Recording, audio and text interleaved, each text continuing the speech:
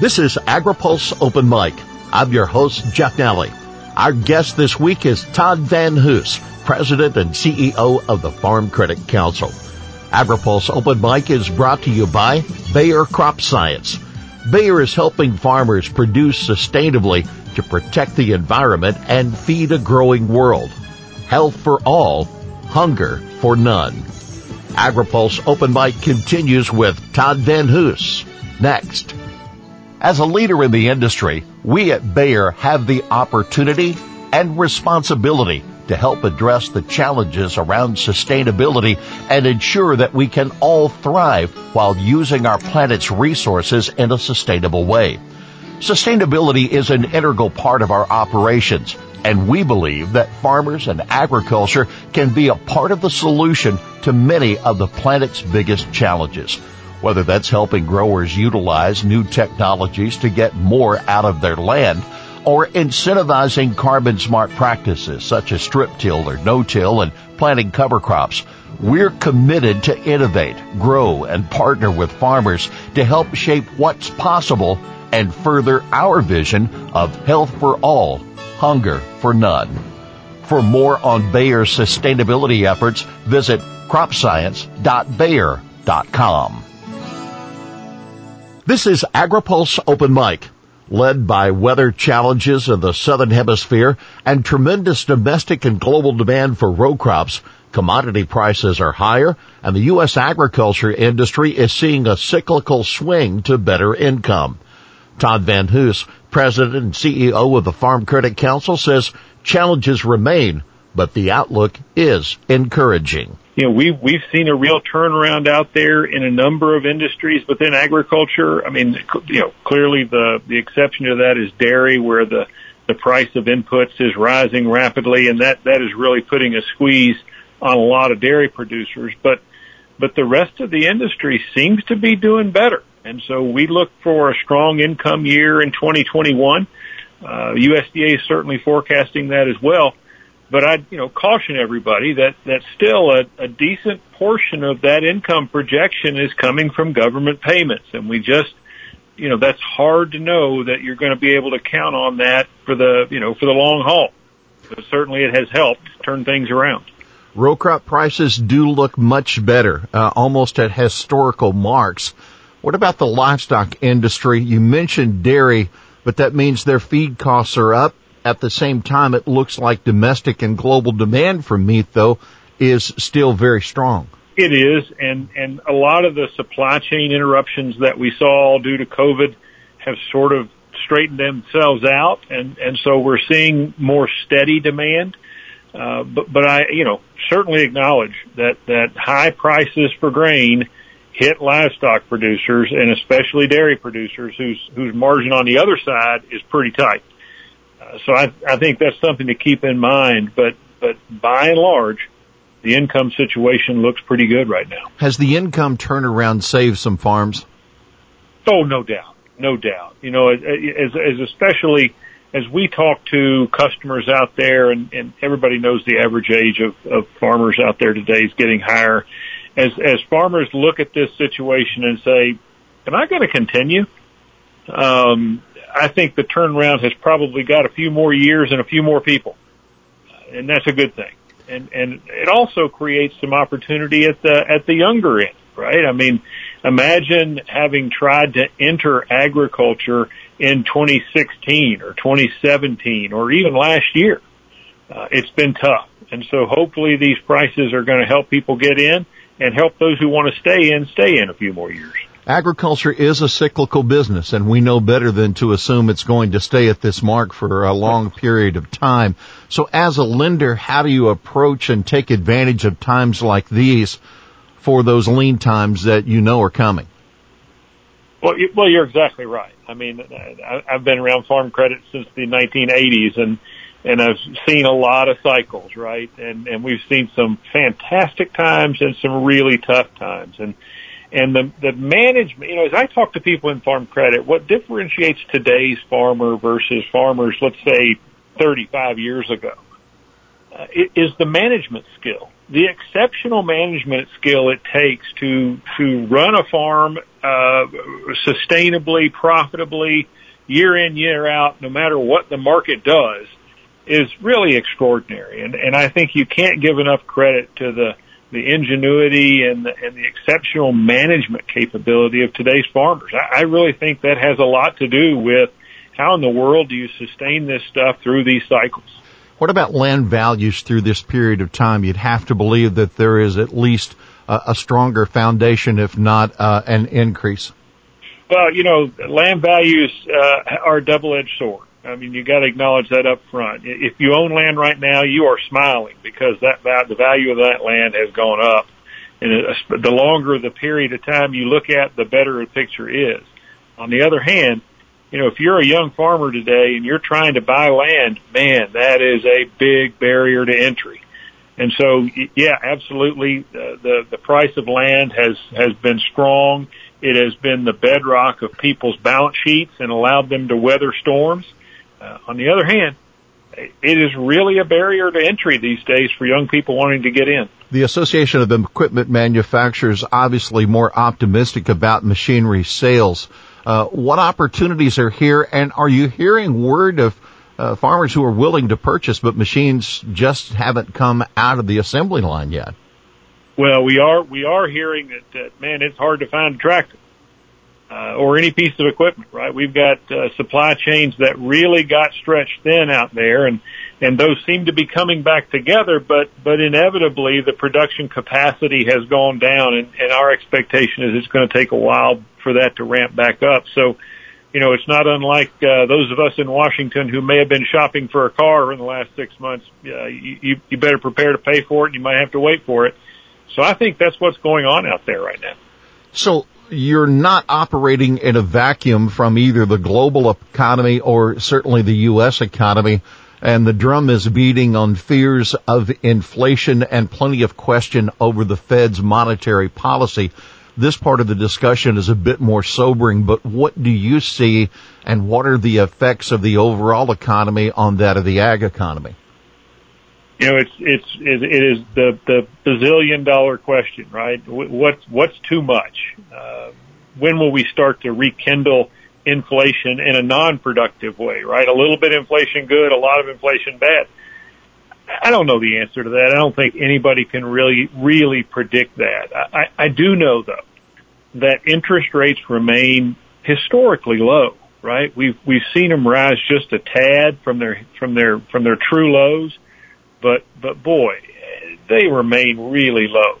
And while we are seeing some pressure on prices in different inputs throughout the ag supply chain, they're not that terrible. And so I'm hard pressed to sound the alarm over inflation at the moment, but it's certainly something that we're keeping an eye on. So let's talk about Washington, and from the positive side, agriculture and even a coalition that the Farm Credit Council is a part of, the Rebuild Rural America. You've wanted some investment in infrastructure for some time. So just looking at the wants and the promises, what's in the president's plan that meets needs of rural America and agriculture? I thank you for mentioning Rebuild Rural. That is something that has really come together nicely and sort of a unified way for those of us who live and work and advocate on behalf of rural American agriculture to come to the table and say, look, you need to hear our voice. The needs in rural America are different in infrastructure than in urban America or even suburban America. And we need Congress and the administration to say, we understand that, and we are going to take specific action to take on some of the rural infrastructure needs that we have. Now, I'll give the administration some credit. They've been very helpful. They've reached out. They've talked to us a lot about the needs in rural America. Tom Vilsack certainly has been a lifelong advocate for those infrastructure needs in rural America. So we feel like that message is getting heard. So whether it's roads, bridges, all the things that we would typically talk about with infrastructure, we think that is very, very positive. There's been a lot of focus on ports and on our inland waterway infrastructure, very positive. And then you just can't say enough about the focus on rural broadband, because what we found is you're either in or out. If you've got broadband, you're in, and if you don't, you're out. And that's an economic necessity these days, and the pandemic has shown that really in spades. And so I think the administration has a lot of good ideas. I think many in Congress have a lot of good ideas. What I'm worried about is, can we get any of those ideas across the finish line? Before we dive into that, let's ask this. What happens if they don't? What if this is just one more time as a bridesmaid and you don't get to cross the threshold to get a number of these things done? Well, we're warning about that right now, right?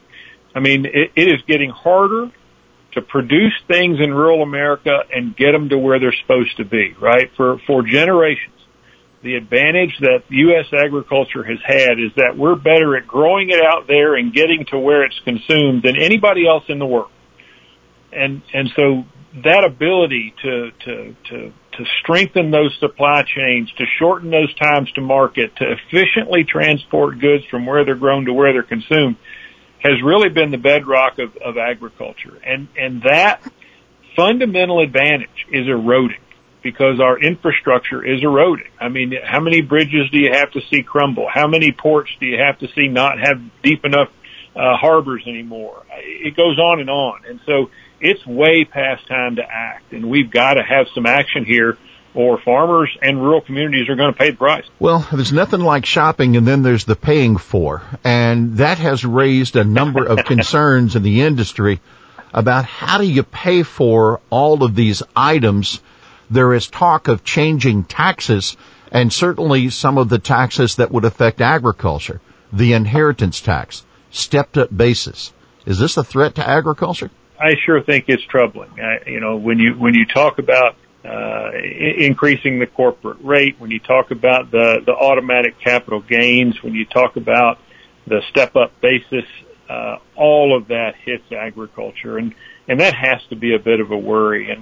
And I understand, right? I mean, the infrastructure is expensive. Nobody wants to pay for it, right? We've all got problems paying for these things. But you got to look really carefully, because I've never seen an issue like step-up basis that would hit a tax issue that would hit agriculture this hard. I mean, I understand that the administration has talked about the family farm exemption and talking about 98% of farms won't be harmed by this. And those are great. I really appreciate their focus on that. Secretary Vilsack, like I said, is we don't have a better advocate than Secretary Vilsack. And so I feel pretty good about that, but the devil's going to be in the details.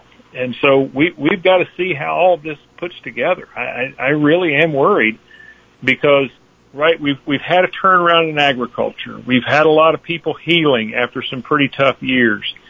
We just can't afford to really take some tax hits right now, because that would put us right back where we were. It seems like several years ago we had something that, if I recall, the 66 rule, where there was so much agriculture land, almost 2/3 of the land and operations was in those of an aging group. So while this is a target to increase revenue, this is targeted at the heart of agriculture, where there is an aging farm population, and in the next few years, it's going to change hands. You're exactly right. I mean, there is I would call it, we keep hearing about pent-up demand because of COVID, right? Whether it's travel or airplanes or whatever.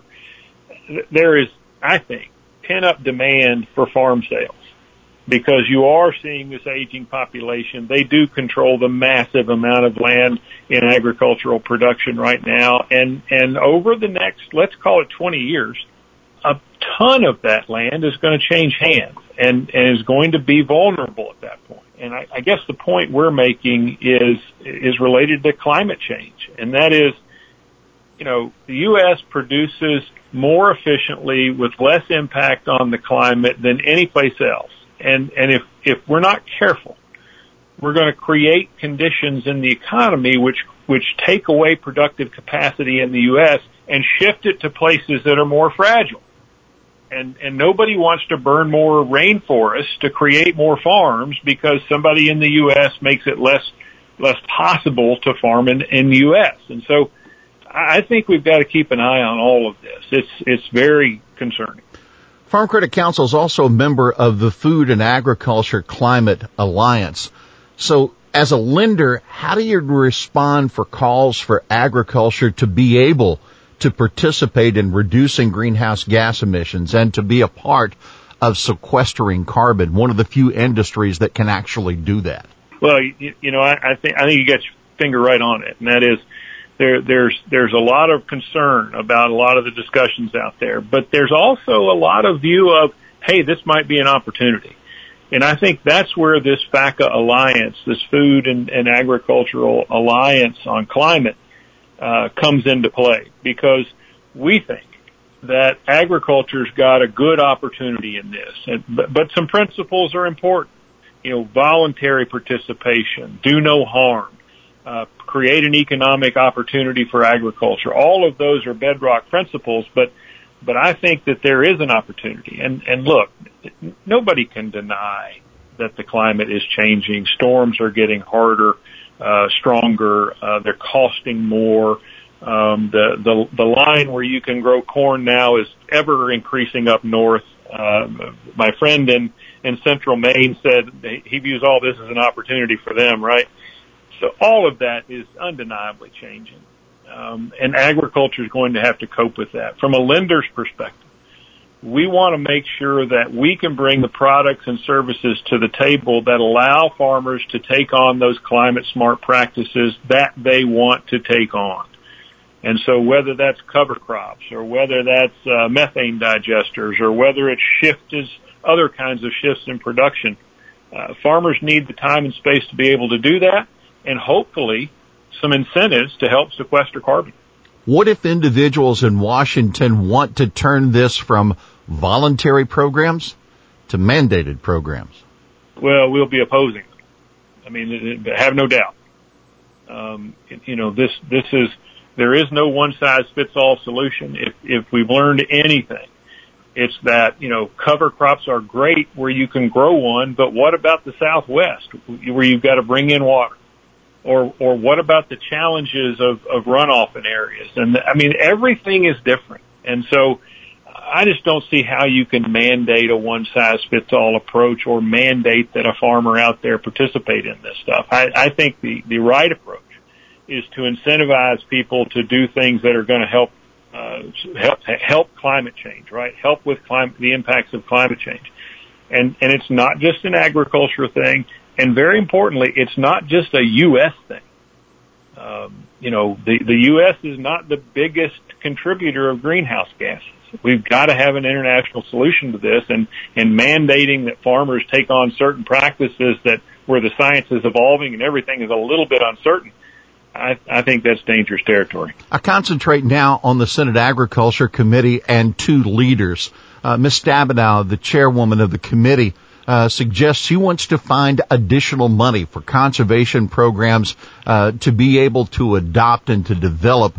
Mr. Bozeman very concerned that the climate element might cut into some existing farm programs. I can see debate in Washington where some would say we don't have more money, therefore we sacrifice risk management tools to bring in climate smart policy. Can we afford to do that? I hope we don't have to make those trade-offs. I mean, I certainly see Chairwoman Stabenow's point in terms of there is a growing need for technical help with conservation, for incentive-based conservation. The EQIP program has been a wild success out there. And so those kinds of approaches have been very productive. At the same time, I wouldn't call our current safety net in agriculture too big. And so I sure would hate to see that go away. I think there's room for both, because I think the benefits of agriculture adopting more climate smart practices in a voluntary incentive-based way will bring benefits far beyond agriculture. And so as we look at that, I think that's smart investing. And I don't think it costs that much either. So how much government should be involved in programs that might reward farmers for carbon sequestration or other practices? Well, I think the government does need to be involved in this, right? I mean, there's not really another way to provide those kind of incentives for farmers to adapt some of these processes, because look, a lot of this stuff is expensive, and margins in agriculture are narrow, so they're going to need support. Now, that doesn't say that a private approach to carbon credits, for instance, isn't smart as well. Those exist today. There's still a lot of sort of in their infancy, I guess. But we look for that market to grow as well, because when you hear, companies like Nestle talk about a carbon-free cup of coffee, or Amazon with zero carbon footprint, any of these companies, I think they can't get there in the timelines they've set out without purchasing offsetting credits. And I think agriculture can provide some of them. What have you heard from the Biden trade agenda, and what do you hope for from the Biden trade agenda and Ms. Tai?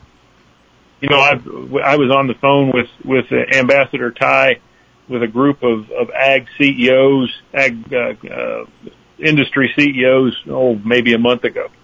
And I'm very impressed with her.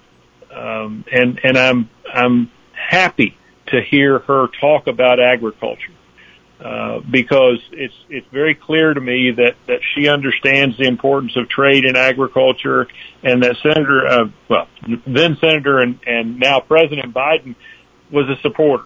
And so I feel like we're in good shape on this. I know that they're trying to rekindle relationships across the board with many of our trading partners. I look for a more collaborative approach than the previous administration, and I feel pretty good about where their heads are with regard to ag trade. Now, making progress depends on our allies as well, right? Our trading partners. But I think their prioritization of ag in this process is very good. Is it a good idea to try to get into the CPTPP? Oh man, wouldn't you? I think it's got nothing but upside. I really do think that when you start to talk about trading blocks that are aligning themselves in the globe today, right, and you want to set yourself as a potential counterweight to China, you're going to need your friends with you.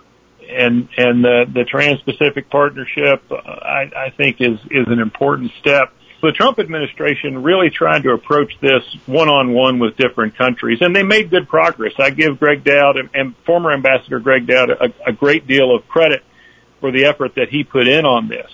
But a more collegial, more collaborative approach seems to hold some promise now, and that seems to be where Ambassador Tai and the Biden administration are coming from.